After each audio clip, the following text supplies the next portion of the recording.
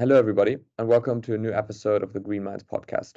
I'm Moritz, and today I've got Todd Smith, the co-founder of Safe Landing, an organization by aviation workers for more sustainability in the industry, with me.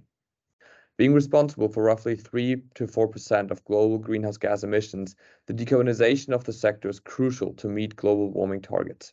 However, at the same time, this transition needs to be managed in a socially just way that doesn't make aviation a mobility option that is reserved for the high net worth individuals. Today, air travel is mostly a privilege of the global north already, but Todd will tell us all about that and what his vision for the industry is in this episode.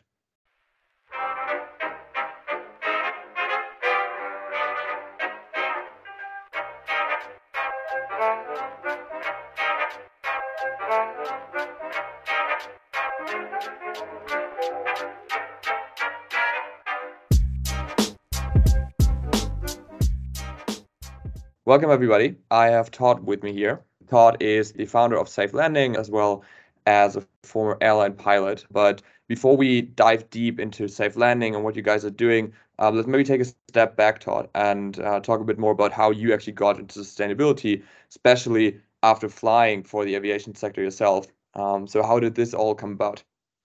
Sure, thanks, Mortis, and thanks so much for having me on the podcast. I guess my dad was a bricklayer. I grew up in a very working class environment out in the suburbs of East London in Essex.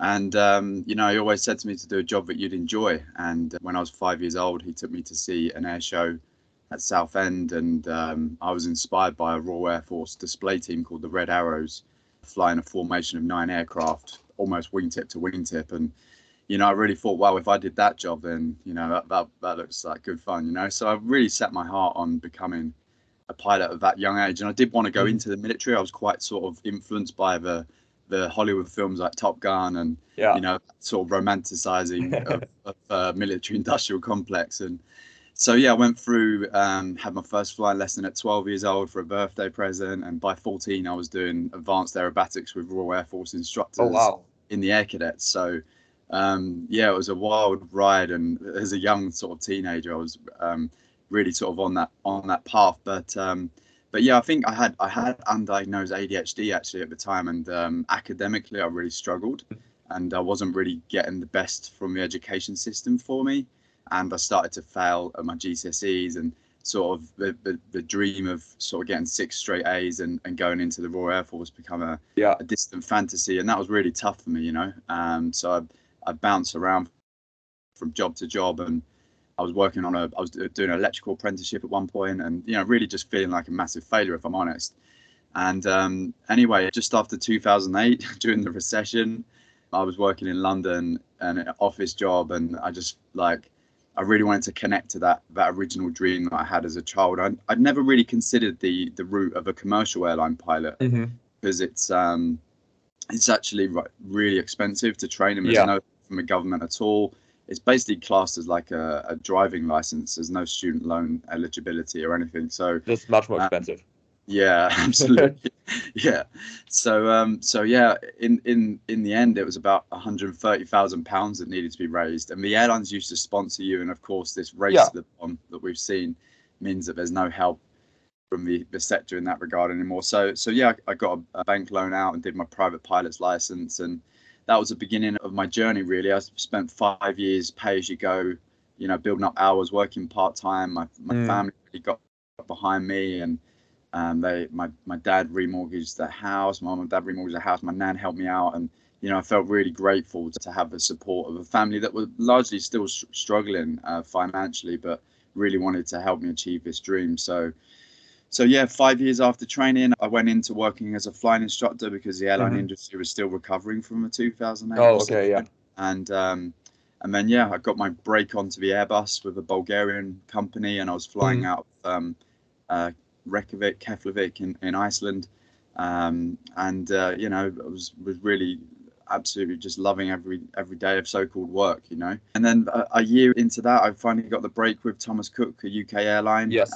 And I thought the weight of the world was lifted off my shoulders then, because I knew that sort of the whole world would be, any career opportunity would be opened up then from getting that sort of experience. And Thomas Cook was a great company, and just a few years into that, I think 3 years into working for them, I actually had my medical revoked, and that was due to some gut trouble actually. But whilst I was grounded, I went traveling hypocritically. I used my staff travel benefits and backpacking in Peru, and of course, flew over there business class with British Airways, and I paid like £100 for my ticket just to tax. It was ridiculous. And I got to like Machu Picchu and just saw just thousands of tourists everywhere, rubbish, and everyone's scrambling to get a selfie. And I'd just done this Laris trek on the way there, like 3 days trekking through the mountains, and meeting these communities up in the Quechua community that have nothing materially, but were really happy and just living in harmony with nature.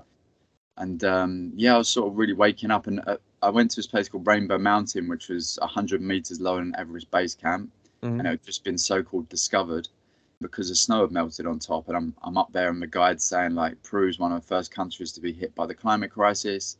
And I couldn't help just feel how like bittersweet this was. That I could actually see this beautiful mountain, but the reality is it should have been covered in snow. And that was the seed that really planted for me, and I didn't realize at the time. I think I spent a couple more years in denial, but the rise of Extinction Rebellion was happening in London. I felt really compelled to understand the science, so that became a new obsession, if you like. I transferred to a plant-based and then a vegan diet. And I was starting to connect the dots, and then I got bitten by a tick in a London park, Richmond Park, and diagnosed with Lyme disease. And it transpires this is much more common due to our milder winters and our warmer summers. So, it was almost like nature was trying to wake me up to this impending sort of dystopian future. It seems, this trajectory that we're on currently, and I couldn't get away from it. I wanted to go back into the industry to pay off my debts, but then COVID happened, and I just couldn't sit by as a bystander anymore. And I could see a need for workers in carbon heavy industry to be represented. They weren't being represented in the climate movement. And so I got talking to one of the co-founders of XR, and they put me through spokesperson training, and next so I've just got a boat going past them on the canal. And it's I stepped into becoming a spokesperson and got quite heavily involved in climate activism. I've been arrested a few times now, and unfortunately I can't return to that dream job, but my conscience wouldn't allow it with the current way in which the airline industry and government are continuing to move towards growth and essentially betraying us, not just employees, but general as well. So that's hence why I kind of set up Safe Landing, and that organically grew just out of concerned aviation workers who I met within the environmental movement, mainly like partly mental health support, and just kind of be able to say things that was quite difficult to say at that time. At the beginning, like 3 years ago, climate denial was still a mainstream narrative in the media. Of course. So Safe Land has been a huge asset, really, and there's some wonderful people that trying to do what they can both from within and without, just to hold the leaders to account and make sure that the truth is filtering through, because the reality compared to the greenwash is quite different. So you see Safe Landing more as almost like a safe space for people from the aviation sector, be it current or former, to connect, to exchange ideas, but also to push for more sustainability within the entire sector.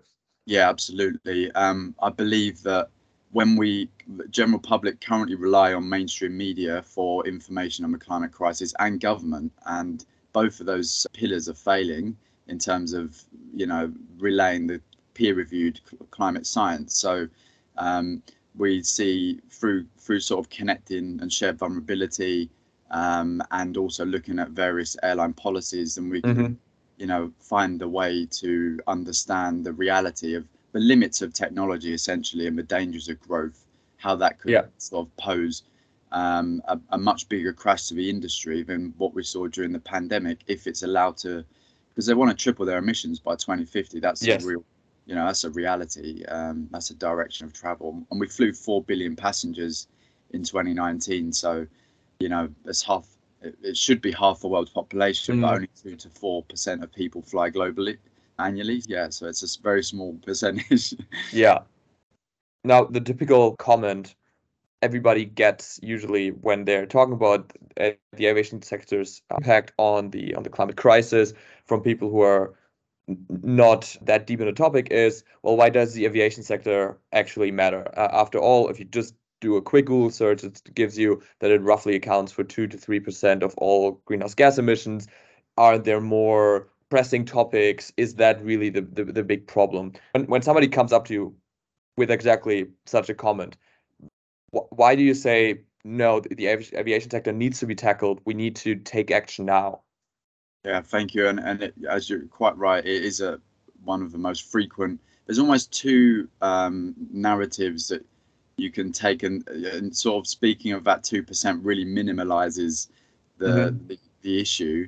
And the reality is, even if we just looked at that 2 or 3% of CO2, not including the non-CO2 effects, which can heat Earth at a rate up to 3 times out of CO2 alone. So if we just look at the CO2, then even by 2050, the airline industry could account for a quarter of CO2 emissions because of its growth and its inability to decarbonize. So that would be the most polluting sector by 2050. So even if we looked at it in that context, it's significant.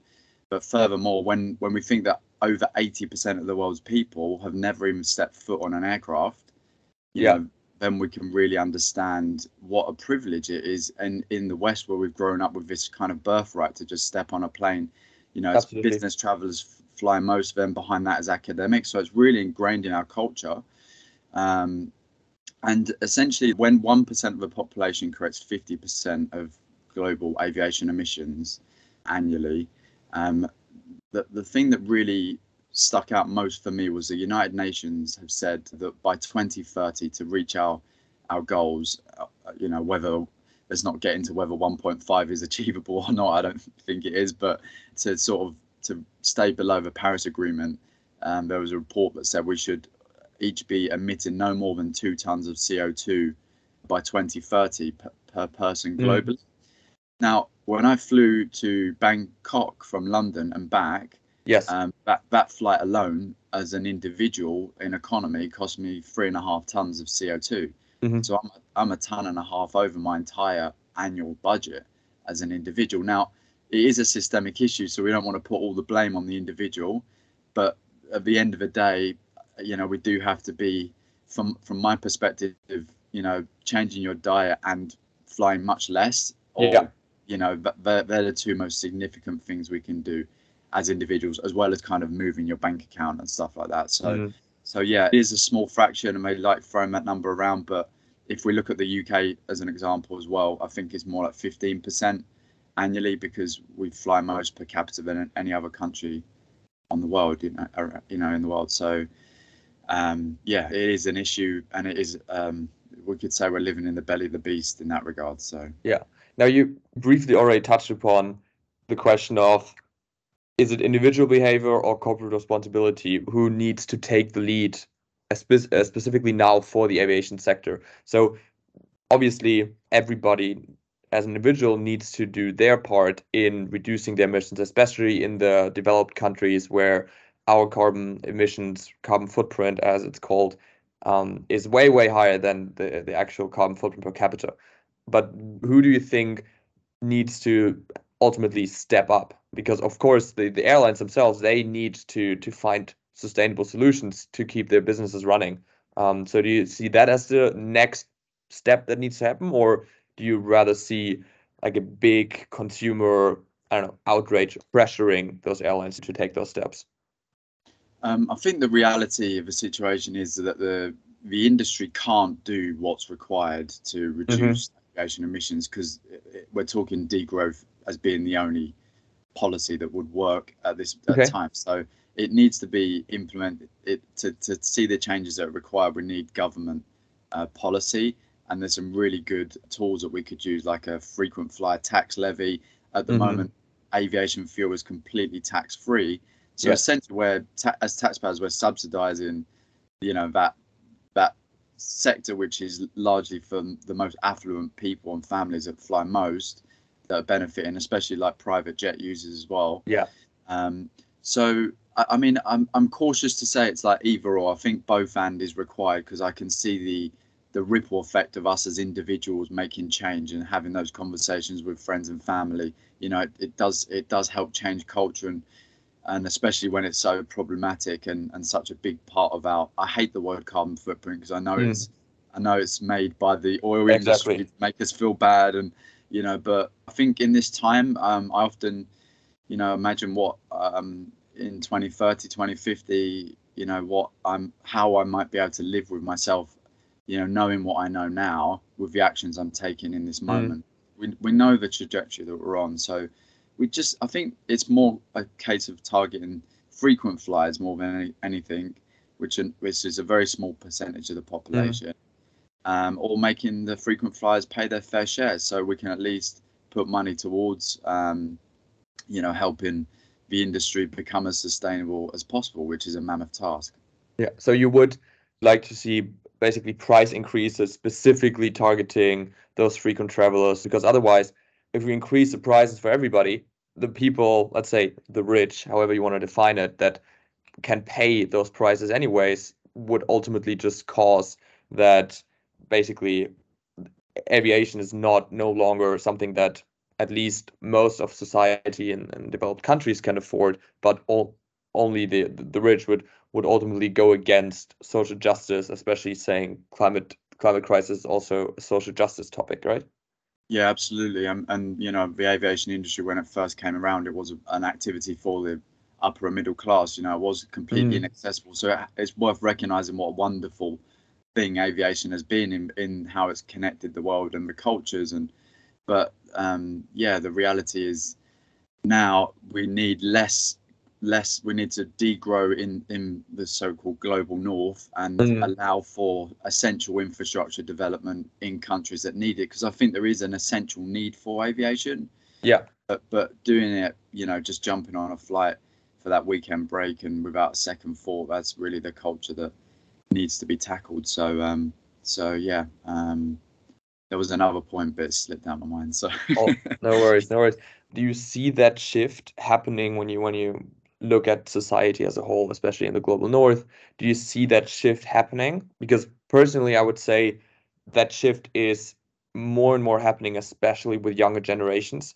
Obviously being conscious about their consumption and then also being conscious about their flights and their diet, but ultimately the young generations won't be the ones that can solve the climate crisis on their own. So we will need to see that shift also with the older generation, without blaming anybody for the crisis itself. But we need to see that shift within the entire society. Yeah, absolutely. And I think, like, if we use COVID as an example, we can see how with the right government messaging, Yes. Public behavioral change can be radically shift overnight. Of course, we're not calling for anything as extreme as a lockdown, but this is all entirely possible if there was a political will or a government that served the people and not the sort of corporate interests of their rich mates. So we advocate for workers' assemblies, so and citizens' assemblies, so we can really empower ordinary people through democratic processes to have all of the information both for and against from key stakeholders. So like a jury service, they can come to common sense conclusions and have that as an integral part of our political system, rather than a vote every 4 or 5 years and mandates being ignored and the people feeling quite powerless. So I think, yeah, you're right. And obviously more young people are taking action, but if there was stronger messaging from government and people, the older generation fully understood the impacts. And at the end of the pandemic, the whole sort of vaccine green passport system, it was for me, it just felt like a way of kickstarting the airline industry. Like you either got the freedom to travel or not, and and it's there seems to be ingrained in the politics and quite a strong lobby overall alongside the oil sector, because a lot of airlines don't make that much money. So then board members sit on airlines and oil companies, and it feels like a bit of a pipeline, Absolutely. Now, when we then look at Safe Landing and the community you've built, what do you see? Which kind of people joined Safe Landing? Are those not only from a young or older generation perspective, but also are those current members of the industry? Are those former members? What is their role? Is it mostly airline pilots? Is it also engineers? Who's part of the community, and how are they driving action within? Yeah, thank you. We mostly community members are still working within the sector, which is great. The few of us that aren't working in the sector now have the ability to speak to media, whereas there's actually quite strict gagging clauses and stuff that prohibit. So we try to, if we can speak to the media, honor the voices of the people that can't speak, if that makes sense. Yeah. And then also through meeting up, we've got pilots. The other co-founder, Finley, is a former Rolls-Royce engineer, so he was head of sustainability. I set up an employee sustainability group within Rolls-Royce, and there's cabin crew members, air traffic controllers. We've even recently had a rocket scientist join us and add in a whole new level of understanding to not just the tropopause and the troposphere that where we live, but up into the stratosphere as well, and especially the non-CO2 impacts of these activities. So it's a really nice collaboration, and seems to be gaining more and more traction. So we hope that continues, and we can hope to build that grassroots momentum. We have been working strongly on lobbying the unions, because we've found that in the UK we've got Balpa Pilots Union. They have an environmental study group. I was actually evicted from that sort of 2-3 years ago because they were uncomfortable talking about growth and some of the policy requirements needed. But slowly but surely they're coming to see more and more that we've got to take this seriously, and aviation is a significant part of the problem. So I think if we see that unions really take on board the message of the scientists as opposed to repeating industry narratives, then we can make significant change. And we do see a mass mobilization of unions currently in the UK, which is quite promising. So as well as the UK, we're connected to people in Europe and the US and other places around the world. So hopefully it continues, because ultimately we do need international action. Because if we put a jet fuel tax in the UK and it's not replicated in other countries, and it causes competition. Absolutely. And people could tanker fuel from other countries, which is for the environment. It's a good global effort. Now you mentioned at the beginning that quite a couple of your members are still part of the aviation industry. Isn't that, I would say, an easy angle for any sort of critics of the entire community to say, well, you're just part of the problem anyways. What is your right to criticize and demand more climate action? How do you encounter that? Yeah, no, I think it's a good point. And from my own experience I've been diagnosed with something called eco-anxiety. And it's just essentially, a perfectly rational and healthy response for any human being to an existential threat. When you understand the science, this isn't something that can be pathologized as I have a mental health problem. It's just, for anyone that feels this, and as we hope that we do feel things, then we should be worried, and we should feel betrayed and angry at our dream for lying to us, because the greenwash is literally saying the opposite to what they're doing on the inside, and as is their policy. They're not reducing their total emissions. Aircraft continue to get more efficient, but total emissions still go up because of the growth. So when people within the sector are left with this conflict, it's not like for me as a pilot, I didn't go to flight school and learn about the climate crisis as part of my training. I had no idea. I think when you understand the science, what you do with it next is important. And ultimately no one should be blamed and shamed for trying to take the courageous steps to understand what's required, and to even be the unpopular person within the company that they're working in, or having those unpopular conversations in the flight deck or with their colleagues, trying to speak this truth. It's absolutely necessary that people that can think critically and understand the science are still within the sector, so that it actually becomes a part of the internal culture, and things can, this can be relayed to management, and more pressure can be put on these companies. And I think that the airlines are feeling that pressure. I think they're really concerned, because but unfortunately what we see, like with shareholder profit, they'll just want to maximize the profit to the last second, then they'll sell out their shares, and the thing crashes and the workers are first out the door. So if the workers really understand that if we want to ensure a sustainable future for aviation, we need to be taking actions to mitigate emissions now. It's a mental model trained in, we mitigate risks. If we take those steps now, then there'll be less flying, but it should ensure long-term careers and longevity to the industry. So it's in all of our interests. Yeah. Now, talking about the future in general of the aviation industry, you yourself on the Safe Landing website state that there are, in your opinion, no technologies available that can be developed and scaled in the necessary timescales to prevent dangerous levels of global warming. On the other side, we see companies such as Zero Avia building hydrogen combustion engines, or Airbus announcing their ultimately climate neutral planes that they want to build. Where do you see the entire industry heading? Do you think we won't have the technologies available and there will ultimately only be the way for degrowth? Or do you see that degrowth is, for the aviation sector, is now part of it until we are able to fly on a more climate friendly, ultimately net zero level?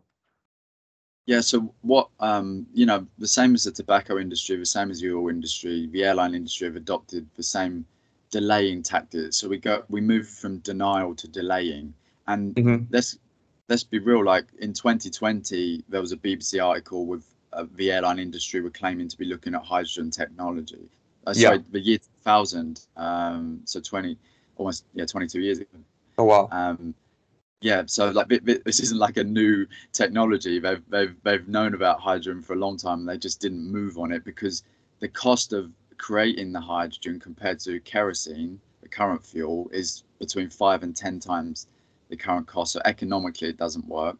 It can't be scaled without using renewable energy to make it generally green. Yes. And we don't have enough renewable energy to power basic infrastructure, let alone like the key infrastructure of hospitals and housing.